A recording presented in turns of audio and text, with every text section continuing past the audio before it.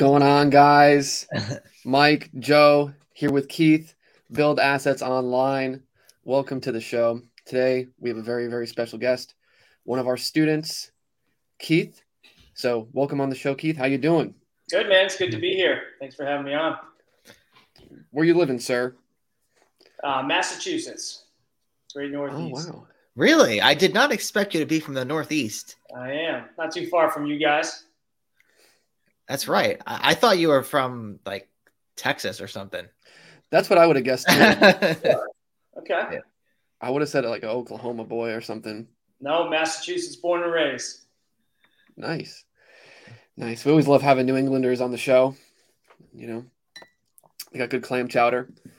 But Good job. yeah, more importantly, we're here to talk about, your experience going through the dropshipping course, just going through dropshipping in general. As the title of the show entails, you've been able to reach six figures on your store in a pretty short amount of time. So definitely want to get into that and just talk more about kind of, your world leading up to this point. So why don't you take us through a little bit of background about yourself and, how you wound up finding dropshipping, finding Build Assets Online. Yeah, no problem at all. So, I've worked in the corporate world for close to 20 years at this point. I still work in the corporate world. Last year, my wife and I were expecting a new baby, and I was just starting to research some ways to put some extra shekels in the family's pocket. So, last year and probably May of 22, I started with Kindle publishing. And I got a few books up on Kindle publishing, and it spits off a little bit of money here and there. Nothing that you can retire on, that's for sure. But just kind of in that process, I had continued to look at different YouTube videos, doing research, all that good stuff. And then I came across you guys, and I don't know, your content resonated with me. I thought you seemed like normal guys that were pretty down to earth, that were straight shooters. You weren't like overly slick marketers or anything like that. So I started watching more. And then towards the end of the year, I decided to go ahead and buy the course. And my goal with the course was really to just, make my money back as soon as possible. And then everything else after that was gravy. It was just going to be a learning experience for me for the most part. So I bought the course, I think, like late December of last year, and then hit the ground running in January of this year, building everything out. And I'm not a super technical guy by any means. I don't know a lick of code.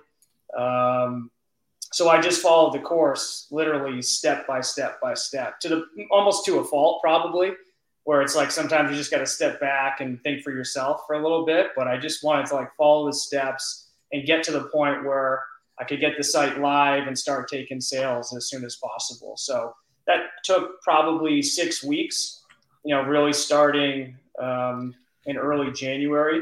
And for me, working, full time in the corporate world, I only had maybe 2 to 3 hours a day to work on this, after my kids went to bed. So it was just Monday through Friday from 8 p.m. to 11 p.m. That's all that I worked on just to get it live. And then I took my first sale on February 17th, and it started slow for a little while. Scheduled a bunch of calls with you, Mike. Google ads were confusing as hell to me. So I appreciate all the help along the way, but kind of finally got those dialed in. And then I think April I did, March was maybe 10 grand or so. April was 20 something grand. And then in May we did close to 70,000. And when we've been up over 30,000 every month since. So yeah, just been, enjoying the ride, made my money back on the course tenfold. So couldn't be happier about that. And, now at this point, you can really do it without a tremendous amount of the work that went into kind of getting it off the ground. So been, enjoying it ever since. Yeah. Getting it off the ground is really where the bulk of the hustle lies with this business model. Well, I gotta say, it's pretty incredible that corporate job plus kid and still to make it work. I mean, that's even impressive, like, to me. So congratulations on that. I think it goes to show that, you don't need to just quit everything and drop everything to make this business model work. What is your position in the corporate world, and do you think that helped? I think it probably helped with conversations with suppliers. I'm a regional sales director in the corporate world, so I have lots of different conversations with distributors and suppliers day in and day out. Yeah. So that certainly helped, but like not in this industry at all, like a completely new industry. Right. But just kind of use Google as my guide. When I first started researching suppliers, I just started looking at industry associations, and I found like all of the different corporate suppliers or corporate sponsors of those industry associations. And then I started just going onto websites and hunting down emails and firing off cold emails and cold calling. What do you mean by that? On board. Sorry, you talked about industry sponsors. Is that what you just said? Yeah, like, if whatever niche that you're in, like, so for my niche, I just put in the Google machine niche,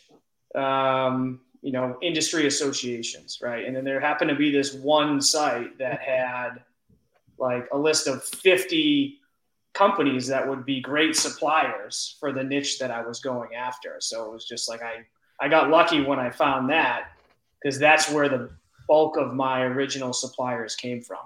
And some of them were like ancillary products that weren't even on my radar when I first got started.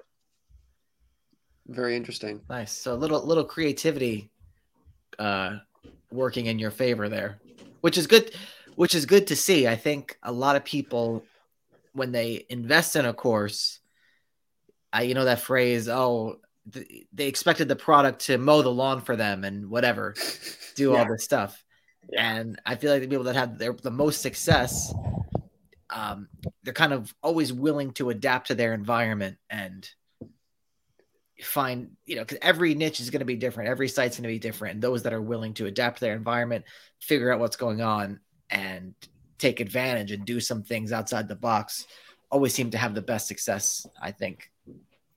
Well, it is interesting that that's what you did to find suppliers, because, when we first talked and I first saw what you were doing, it's not something I haven't seen before, but you did have a particular product and supplier that I have not seen other people get before.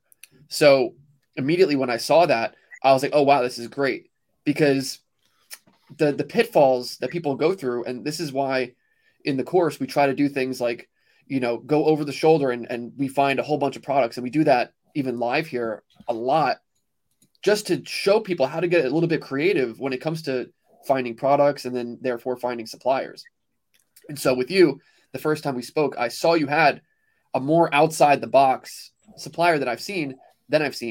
And a lot of times that does have a huge correlation to success, because it really only takes one good supplier to catapult you to becoming profitable. And then you start making, a good return on your money. And then everything from there snowballs. The problem a lot of other people go through is everybody is just getting the same base level suppliers. And you're just competing with everybody else. The margins suck. The CPCs suck. It's just harder to sell stuff. And people kind of flounder around until they find that one good supplier that kind of catapults them to the next level. So, yeah, good. Yeah, and I use that supplier and the success with that supplier to go after other suppliers that turned me down originally. Because I made the argument that, look, I'm making sales to these types of customers. It's, call it a niche lifestyle. And wouldn't it be great to be able to remarket to these customers because your product fits really well with their niche lifestyle?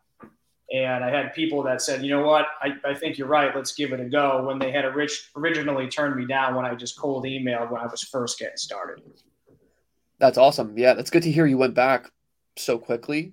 Like sometimes people will wait a long time, but yeah, it really is a game of momentum, and you were able to get that momentum very quickly and harness it because, like I said, I mean, just because let's say you start out and you don't have a bunch of great suppliers, it's not that you can't get sales.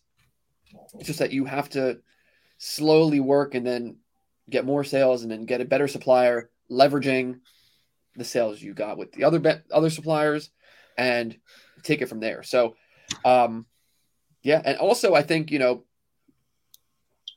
the products you sell have a bit of seasonality, as do many, many products. And I don't want to say luckily, but you were able to get in at a time where things were kind of going on the upswing and, you can, I timed it perfectly. Like that definitely worked out for sure. Yeah. Yeah, that's cool. So I guess, what are your plans now that, you got the job still, you got the kids running around, you got the store making some side income. What do you see happening in the future?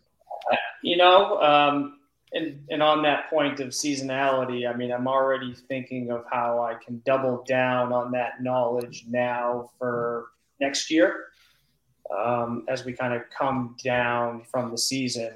But yeah, I mean, my plan is to just continue to grow this store as big as I can possibly get it. I brought on a couple of new suppliers over the past 2-3 weeks. So I'm constantly on the lookout for good suppliers. What I've been trying to hunt down some more of is suppliers that sell things only through distribution networks and not themselves. Because you can certainly see a correlation between your sales with suppliers that don't sell direct to consumer, so been on the lookout for those. But yeah, really just trying to figure out, new products that would fit well into the mix, products that I can remarket to current customers that have already bought. I've probably got a couple thousand names on the email list now. So it's, really go to them knowing what I know about them from being customers of mine. So yeah, just your email list is that big already?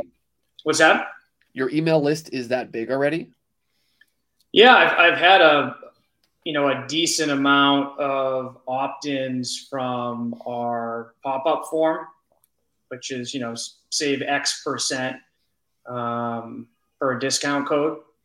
So yeah, it's right around a couple thousand. That's interesting to have that many in such a short amount of time. How much are you spending on ads nowadays? About $1,500 a month. I'm about to take a look at your opt-in because there's nothing. There's not. I mean, it's a simple opt-in. There's nothing too crazy about it. No.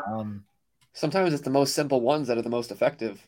But yeah, to get a few thousand people on your list that quickly, I don't know. I feel like it does have kind of a clever pun and tagline on it. Thanks. Maybe that's what's making it. Maybe that's it's all my copy there. Do you know what your opt-in percentage is? I don't actually know. I'll have to take a look at that. Okay. Yeah, because that's. If only everyone that opted in became a customer.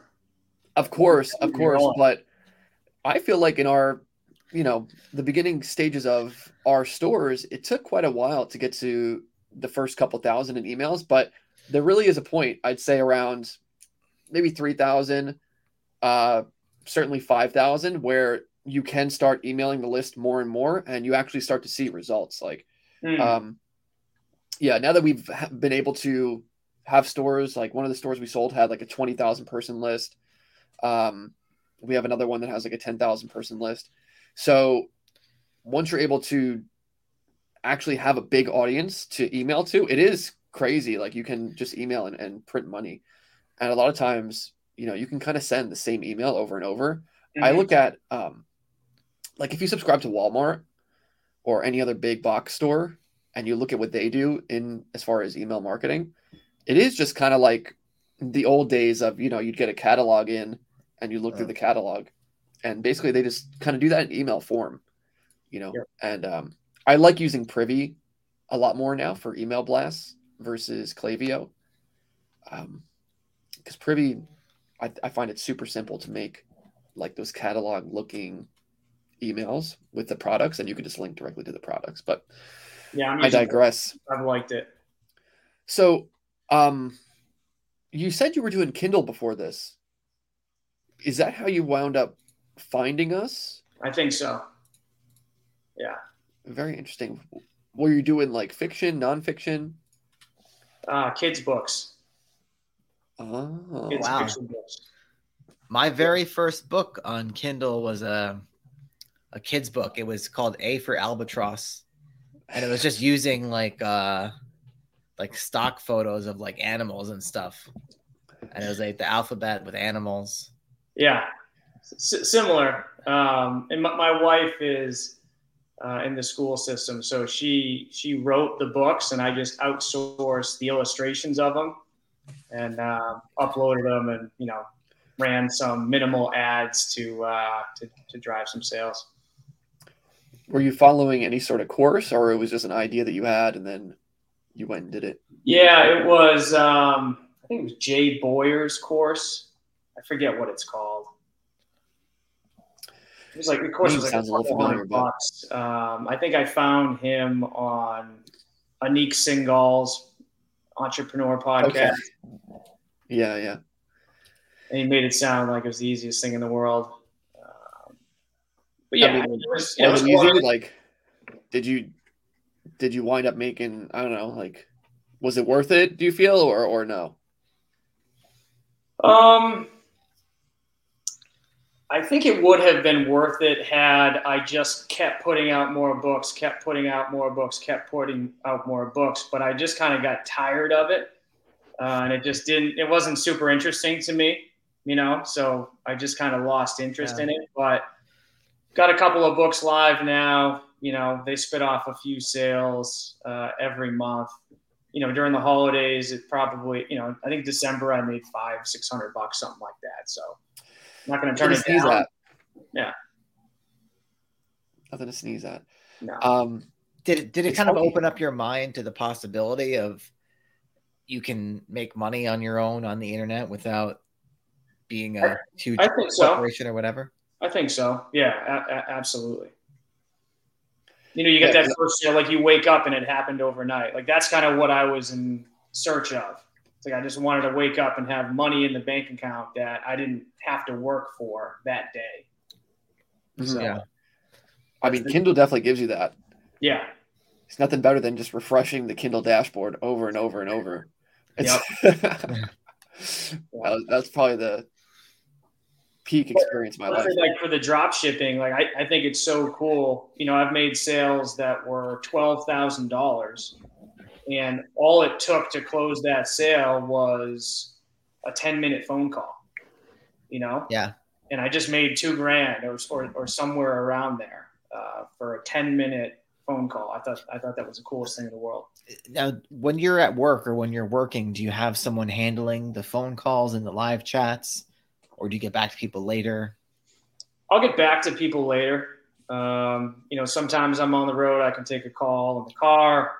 If I'm not tied up, I'll take a quick call. But a lot of times I will get back to people, and they're big purchases, so people are typically shopping around. They have some questions. They're thankful that I call them back. Follow up with emails, things that they've been asking about. And a lot of people that I end up on the phone with end up making a purchase, which is nice. Yeah. I mean, it's nice to call a place and hear, a native speaker on the phone and somebody who's knowledgeable about the products. And, we can get to the knowledge part of that too, because that is something we get asked about a lot as far as like, how do you know what you're selling and, those types of things. But let's get to some of these chats real quick. We got Game Control says something. I don't know what it is. We got Carpet Muncher. What's up, fellas? What's up, man? Toddy said 176K profit. I don't think so. I think it's it's just revenue. So 100% profit would be good, but we did talk about your profit a little bit, which has been around 15%, right? Yeah, 15% margins after ad spend. Right. So that goes towards CRON's question. What's the margin for these stores? Typically, yeah, I mean, so usually, wait, sorry. what? So you've been made an average of, because this will help us answer the question, around 4.4K a month in the past 6 months then, since you started your store. Correct. Which, I mean, that's really nothing to sneeze at for your first 6 months, especially considering the potential sale value of that, how that averages out. Yeah. Sorry to interrupt you there. Yeah, I'm not mad about it.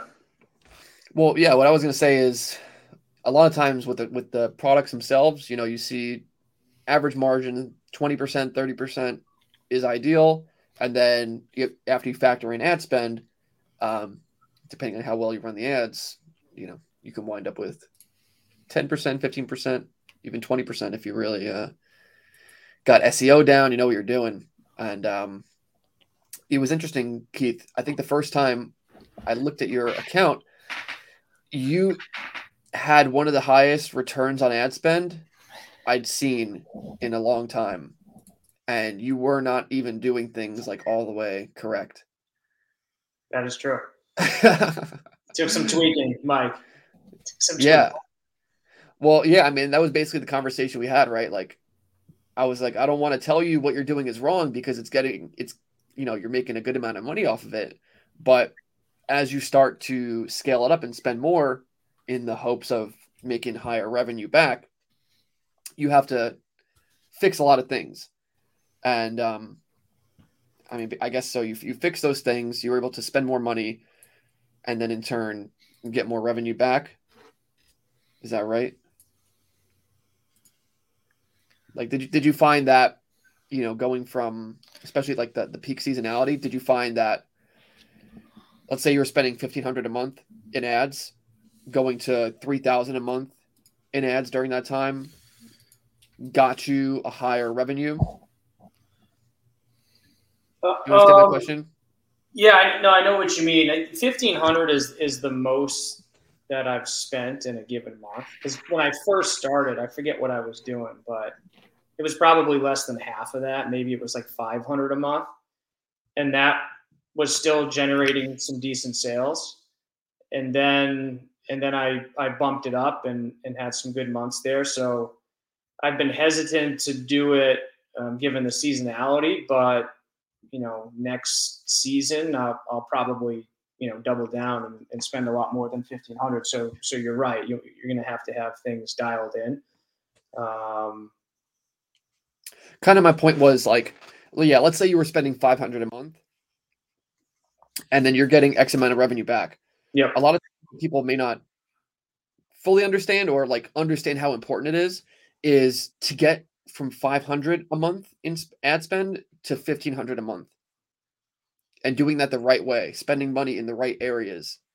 And that's what's going to build a bigger and bigger foundation for your store as the months go along. Because like you said, you've done ever since the last few months, you've done 30,000 in revenue every single month, right? Yep. And that's because you've been able to get your ad spend up to a certain point. Yep. If you were shooting with your ad spend at 500, 7,500 or 750, then you probably wouldn't be hitting those revenue numbers. Like the correlation between ad spend and revenue with the stores it's a very tight correlation. Yeah, I think you have to pay attention to, you know, where are you spending and where are you driving the most traffic? Because, you know, we've talked about this on multiple occasions, but, you know, certain products are a lot more profitable than others. And if your ads are set up so that they're taking money and spending a lot on less profitable products, or, you know, products that don't convert nearly as well, like you're just shortchanging yourself big time, because you could be spending so much more on those products that have high margins that convert well. So I mean, that's something I'm regularly looking at, and I know you were helping me look at when we were going through all of our calls. Yeah, because a lot of people don't realize when you actually dig into their account, the product, like you could have $2,000 margin on a product and it's sold for you previously, but you're not even spending on it. Yep. And it's like, what do you, people don't realize that they're doing that a lot of the times. So the key to kind of getting your revenue up each and every month is to actually focus on where your money is going and then slowly get more and more money spent in the account towards those products. So M said, how's everyone doing? We're doing good. And if anyone listening has any more questions for Keith or us, then just chat them along the way. Waylon asks, has he looked into doing Kindle the way you guys teach? I have not, Waylon. I mean, I'll take a peek.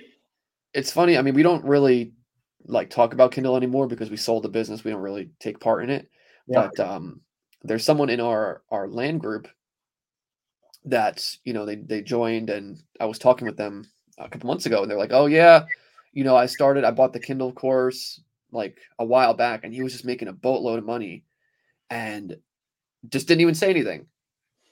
Just didn't, and 2 years go by and he's like, oh yeah, I've been doing this course. It's great. So I don't know if you noticed this, but I was looking at your Google rankings, and your homepage ranks for like a generic keyword, which is interesting. So did not know that. Yeah. You're like, so say your website was like WeSellWidgets.com. Yep. Your homepage ranks number 3 for the word widgets. Interesting. I'll take it. I wonder if 6 months. I wonder if you've ever actually made a sale from that. I have to. How would I figure that out, Joe? It's kind of difficult. Like you wouldn't actually know really. So you'd have to look in Shopify and see if someone first clicked to your homepage and it wasn't a Google ad. But then again, it could have just been they were searching for. You don't really know what keyword they were searching for. It would be pretty hard to tell. And for those wondering about Google Analytics and all that kind of stuff, I don't care about it. I was on the phone with a rep from Google, and I was explaining to them how our GA4 revenue is like 4 times lower than our revenue in Shopify. And he's like, yeah, it's working properly. So after that, I was like, all right, I don't even care about tracking anymore. Like, you just gotta kind of use, obviously you can track some of the ads, but you could track your ads, but you can't really track like your SEO keywords and what's converting for what. I think it's just way too hard. So how are you judging performance? Just looking at your overall sales? Yeah, and you could see in Shopify, like if someone hits a page first, like in your case, it would be hard to tell because it's the home page. Yep. But if it was a different page, you can see, all right, they hit this page first, and then they bought later, or they bought that day. So that's how you can get some sort of idea, but we don't really spend a lot of time tracking for it. Yeah. So before I start looking at more chats, I do want to get into the topic of phone sales a little bit. I know you mentioned before, you did a 10-minute phone call and, you got a $12,000 sale. And I'm glad you mentioned that because it's something that we try to hammer home to people is like high ticket dropshipping for the beginner to online business is one of the highest ROI activities that you can do without having like an expert marketing background, because you're able to sell these high ticket products. You don't have to make the products. You don't have to make sure that they're going to sell in the marketplace, etc. All you have to do is just get in with the supplier and then, sell the product. So can you speak to how that was and, taking phone sales and how you're able to do it without like, having full training on the products and stuff like that? Yeah. I mean, I think you just have to accept the fact that the first few times that you get on the phone with some customers, like there's going to be stuff that you don't know because there's no experience there, right? Like you don't know what questions those customers are going to ask. So I would run into that a lot when I first got started. And, most people were pretty reasonable. I'd be like, you know what, I'm going to have to just double check on that with you. One of the terms or common rebuttals I gave to people was, you know what, I've got to check with one of our product engineers, want to make sure I get you the right information. Let me, let me reach out to him and I'll circle back with you as soon as I possibly can. So I would just take a list of all their questions, then I would go figure it out, and then I would call them back, answer all their questions, and we were good to go. And then you do that 4 or 5 times, a lot of the questions that you get are pretty common. A lot of the people are asking the same things, want to know the same things. So by the 20th call, I mean, you've answered them all. So they go pretty smoothly. And if you just ask a lot of questions, what are you looking for? Why are you looking for it? Kind of what got you into this situation where you need help with this? The customers will tell you everything that they want to know, and you can just build your knowledge over time. Yeah, I agree. A lot of the product knowledge comes pretty quick because people typically ask like the same 80% of questions. Absolutely. You get some rare ones every now and again, but you did bring up a good point. Like with phone sales, it is very important just to ask them like what they're doing, kind of just learn more about their situation, because number one, it builds trust and they feel like they're being heard, like, Yeah. you understand them. And also you're able to isolate like what their actual question is, because sometimes people will ask something, but there's really a deep-seated concern behind the question. Like, for example, if someone asks, how long will it take to get this product? It's a classic one. You can answer that question directly, but if it's something that's not going to ship out right away, even if it is, I think it's more appropriate to respond and say, well, when do you need it? Mm-hmm. Because it could be a situation where they're going away for a month. They don't want it right now. And you can say, okay, well, you can order now. We'll hold it for you. That way it doesn't go out of stock. And, you can proceed to the sale like that.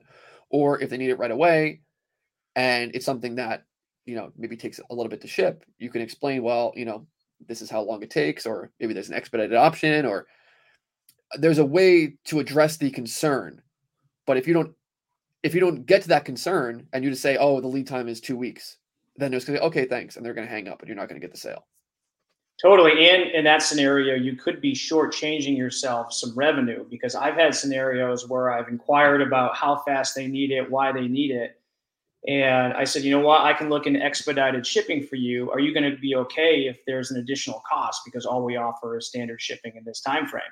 And people have said, yeah, absolutely. So if I've got a quote from the freight broker and it's $300, I mean, technically you could mark it up $350, put an extra $50 in your pocket and say, yeah, for expedited shipping, an extra $350. I haven't done that. I'd just pass along that additional cost, but it can bump up the revenue numbers a little bit because some people will opt for expedited shipping.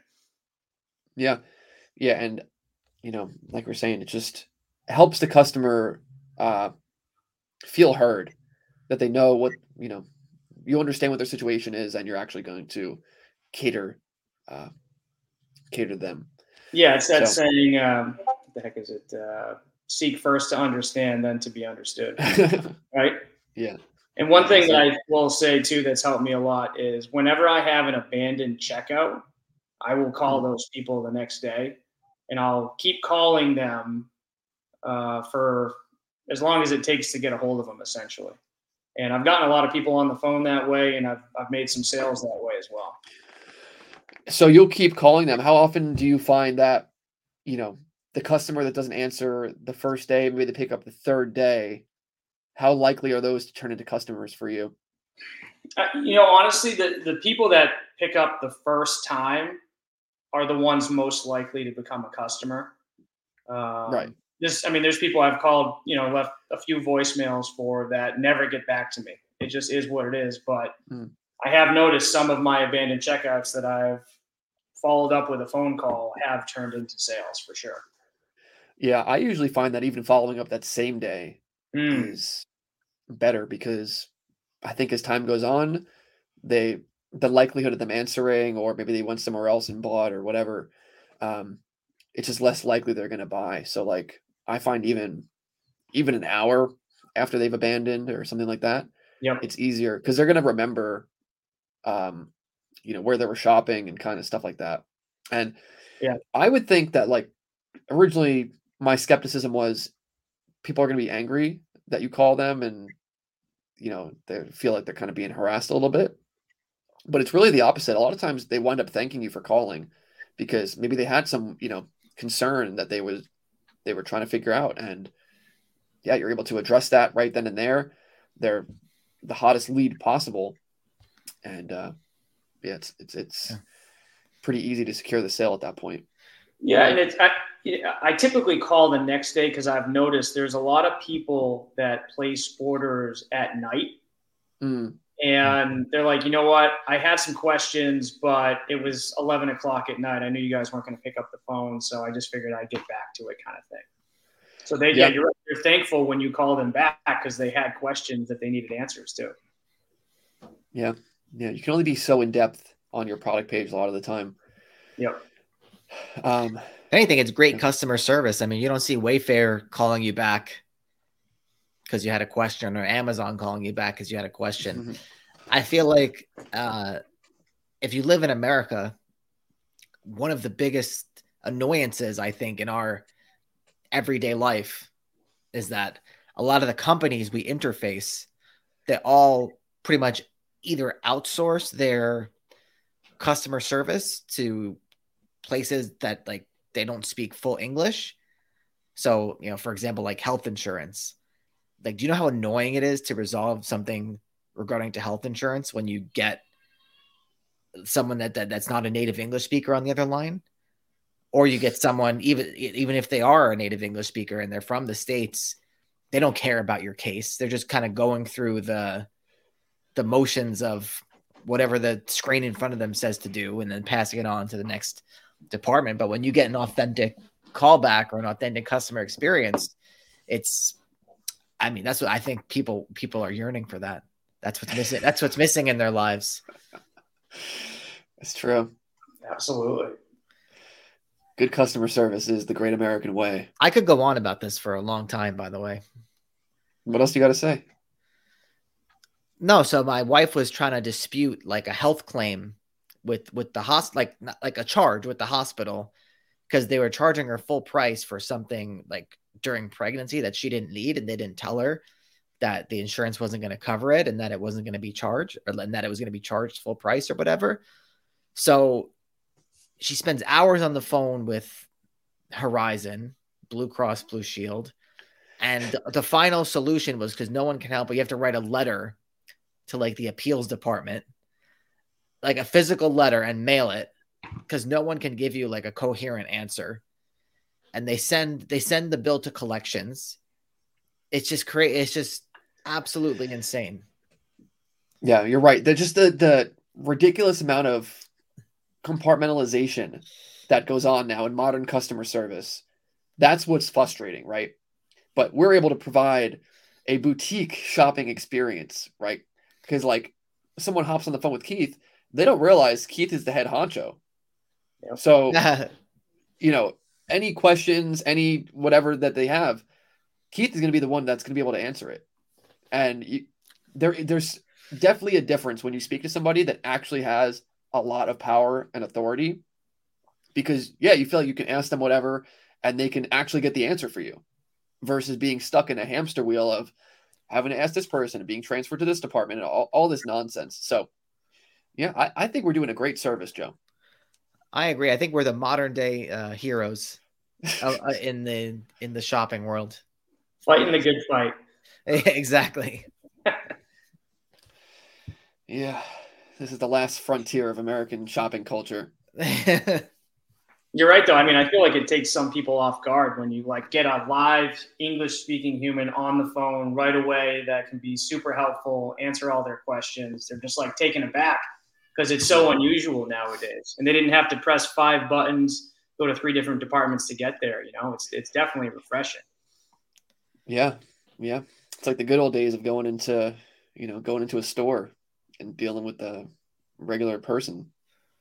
Yeah, I've been trying to curate them, but I've got like 10 solid reviews on my homepage now. And pretty much every single one of those review titles is I received great customer service, would buy from them again. So that probably doesn't hurt, just the trust factor when people are landing on your homepage. The more you can sprinkle that in, the better off you'll be, I think. For sure. Yeah, I think actually looking at your site now, you might want to display that review widget across the site. That's a good idea. I definitely should. We got Select Fitness. Says, yo, BAO gang. He says, that exact match domain stuff got some power. Yeah. I guess people are searching for Select Fitness USA. Jeff said, hey guys, what's up? Any advice for fixing Google misrepresentation suspension? Not sure what caused this. Oh boy. We just put out a lesson on how to start to address this using AI. And I mean, there's no foolproof way to do it, but I think at this point we've identified the best practices. Maybe we'll make a public video on it. I don't know, to give back to the people. Yeah. Did you deal with this at all, Keith? Any suspensions? Never ran into it. No. Interesting. It's very arbitrary who Google picks and chooses to suspend. But I mean, so Jeff, I mean, there's a Google Ads misrepresentation suspension, and there's Google Merchant Center misrepresentation. Google Merchant Center is much easier to fix and overcome, and it's a lot quicker. Google Ads can be a bit different, so I'm not sure what you're going through. Hopefully it's just Google Merchant Center, but yeah, I mean, we do talk about this a lot inside the course. If people want to check out the course and the coaching program, they can go to buildassetsonline.com/enroll. But yeah, usually misrepresentation, I mean, you got to just read what Google says about it. Like I said, whether it's Merchant Center or whether it's Google Ads. And a lot of times it has to do with what you have on your product page, or sorry, just on your website itself. Like maybe your forms, your privacy policies, your terms of service, something is missing there.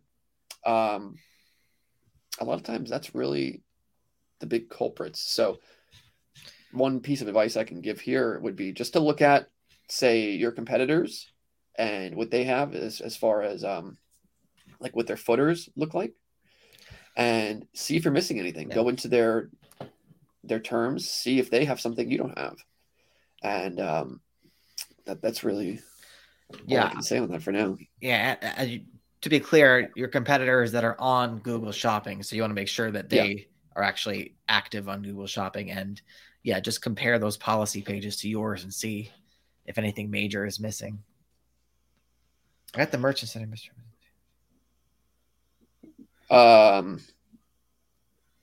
If you're in the course, then you can just message us if you're still in the membership. So, but yeah, Joe just did we put out a video, right? I don't think I just put it in the Discord. I don't know if I uploaded it yet. Okay. If it's Merchant Center, I have full confidence you'll get through it pretty quickly, using what I just said. So yeah, if you're in the membership, then it's in there. If not, then just shoot us an email. We made it said, someone I know that does retail arbitrage said that this business model doesn't work. Must mean dropshipping. I asked him how was the lines at Target and the post office. Keith, something I wanted to mention. I think you described you were doing Kindle and it was okay, and you made some money from that. I think people don't realize, Joe and I call this like the year of failure. Sometimes it could be shorter, but like the people that we see have quicker success drop shipping have usually been engaging in some sort of make money online activity before they find us. I think at least going through some reps, making your first dollar online, doing whatever, maybe it triggers something in their brain that it's just more real, and therefore they take more action and they execute things better. But that's just what I found. So it's interesting to hear that you did make money online elsewhere previously before diving into dropshipping. Yeah, there's probably a belief factor there. Yeah, I mean, because if you're just getting into it and you don't really, you don't have an idea of, hey, I can actually make money online, and you have that inkling of doubt in the back of your head, that is going to impact how much action you take. It's going to impact how much effort you put in when you do certain things, and it kind of creates a snowball effect in one direction or the other. So Select Fitness asks, Keith, what are your revenue projections or goals for the next 6 months and or 12 months after that? Asking the tough ones there, Select Fitness. Yeah, I guess I'd be lying if I said that I had a revenue or goal or projection like written down anywhere. Maybe I should. The way I've looked at it is I'm just trying to get as large a monthly revenue, average revenue per month that I can possibly get to. But I should probably start looking at that a little bit more. I mean, I'm going to have to start looking at, do I spend more money with Google Ads? Is that the only way that I can grow? I guess I've just been a little hesitant to do that right now, knowing the seasonality of the business. So yeah, good question. I'm not 100% sure. For next season though, I do feel like I can get to 500K in a couple of months if I do things right. So we'll see. Yeah, I mean, it's hard to have a revenue projection when it's your first year of business. Yeah, because you don't know what each season entails. I find you need at least 2 years of running a business before you really know, okay, this month, this is what we expect to happen. So, but yeah, and I've looked at the Google search terms that I'm going after, and there's it's like 6 months on, 6 months off, where that search traffic really kind of dips down. So I'm just trying to keep that in mind and make sure that I'm doubling down on my spends when the search traffic is highest, and maybe scaling back a little bit when the search traffic is low. What you don't know, like what you just said, Mike, is you can still make money when search traffic is low, right? If there's traffic there, you just don't know what the buyer intent of that search traffic is in that time of year. So I got to get some additional months under my belt to really figure it out. Yeah, and hopefully you can pad those other months with, products that are seasonal in the opposite direction, or just more steady throughout the year. Right. Yep. So that's certainly a goal. Keith, do you have any VAs? I do have one VA that uploads all of the new products for me. Found him on Fiverr.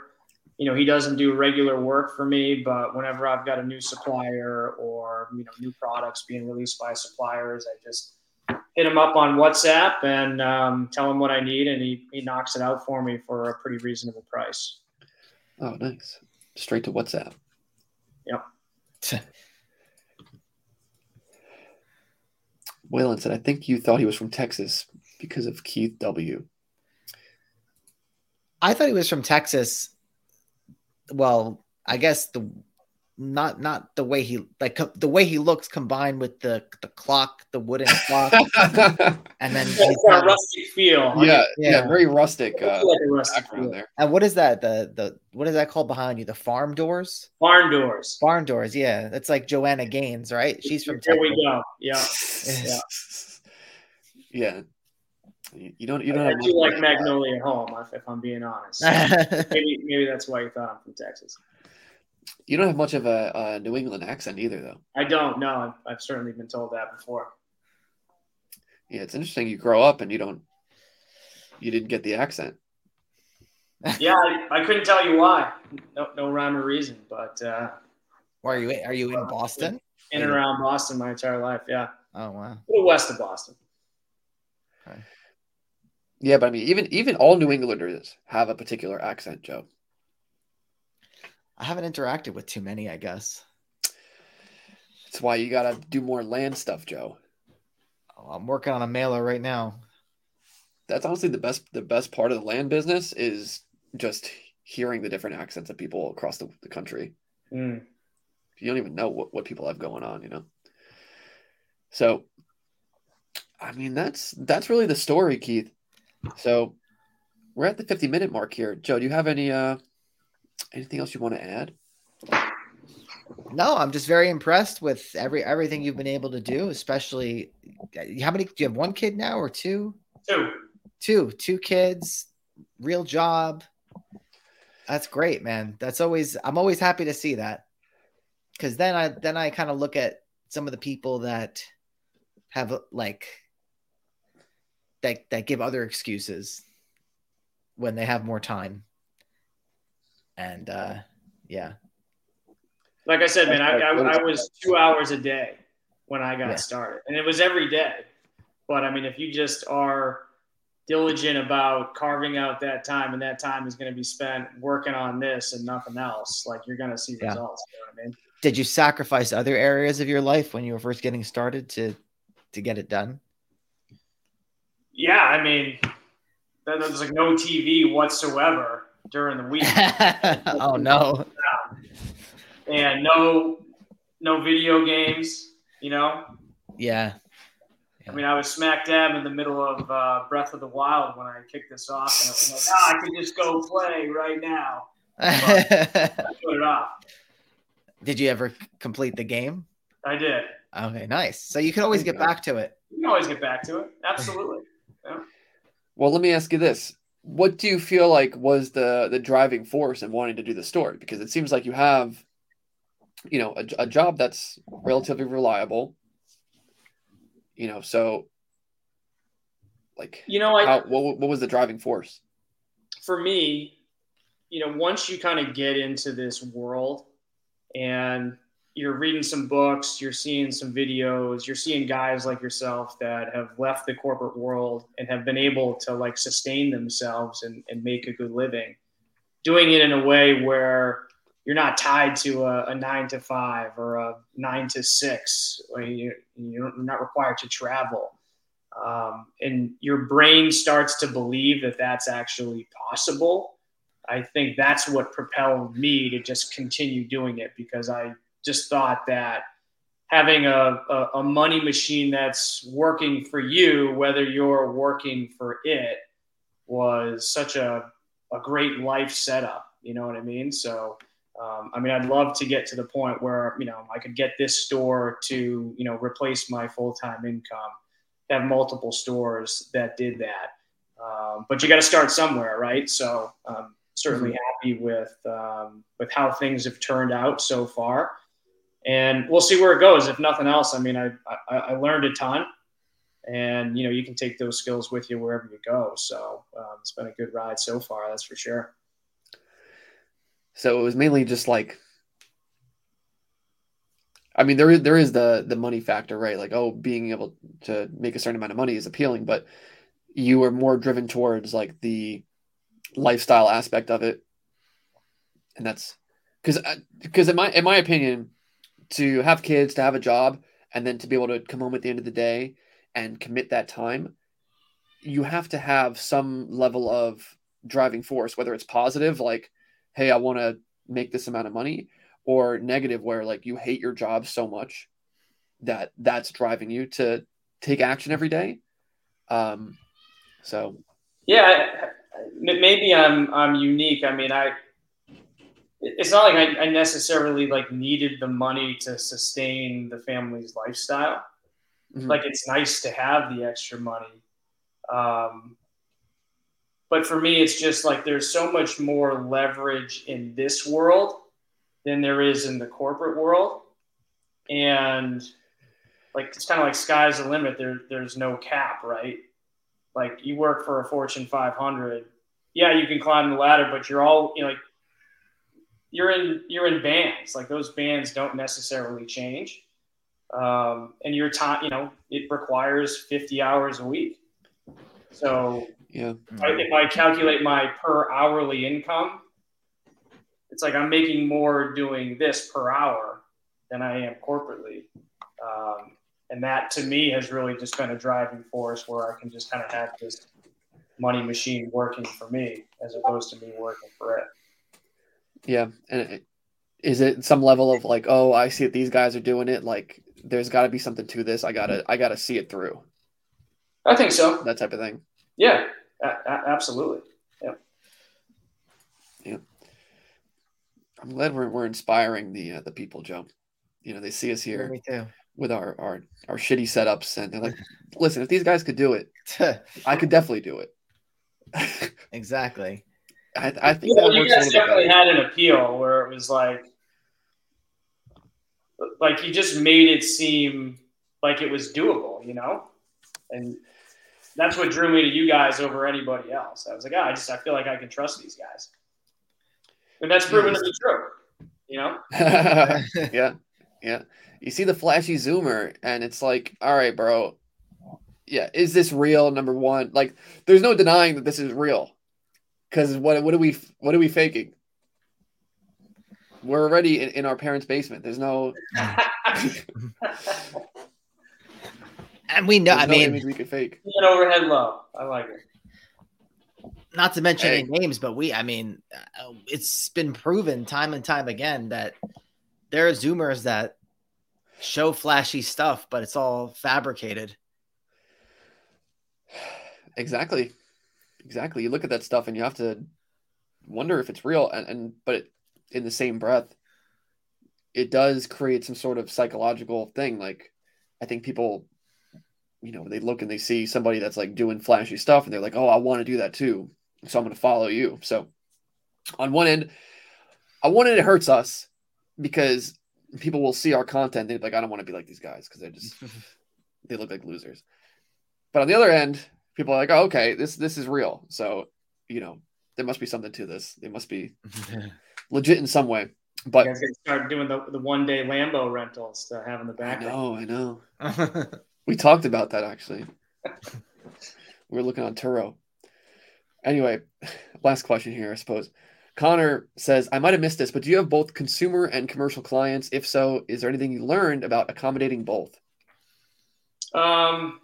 Mostly consumers, but I have had some commercial clients who are buying on behalf of the consumers, if that makes sense. But the end user is always the consumer. Yeah, I mean, no, that definitely makes sense. Like when we would sell, say, like tubs, it wouldn't just be the homeowner that'd be buying the tub. A lot of times, like the contractor could buy the tub. So that in my opinion is B2B too. Yep. There was actually one time we were selling like vanities, and this is like one of our first bulk sales ever. We sold like 8 vanities or something to some interior design company. And sometimes those sales are easier because like they know what they want, they have the money. There's not the questions, the concerns, stuff like that. They're just like, hey, we want this. Here you go.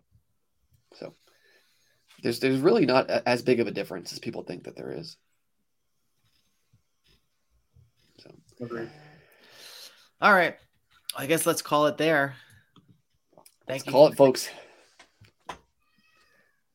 buildassetsonline.com/enroll. Go there, see our coaching program, what it entails, if you fit, if you don't. Keith, thank you so much for coming on. I'm sure that people got a lot of value out of it. So they could take it or leave it. But as always, take it easy. Appreciate it.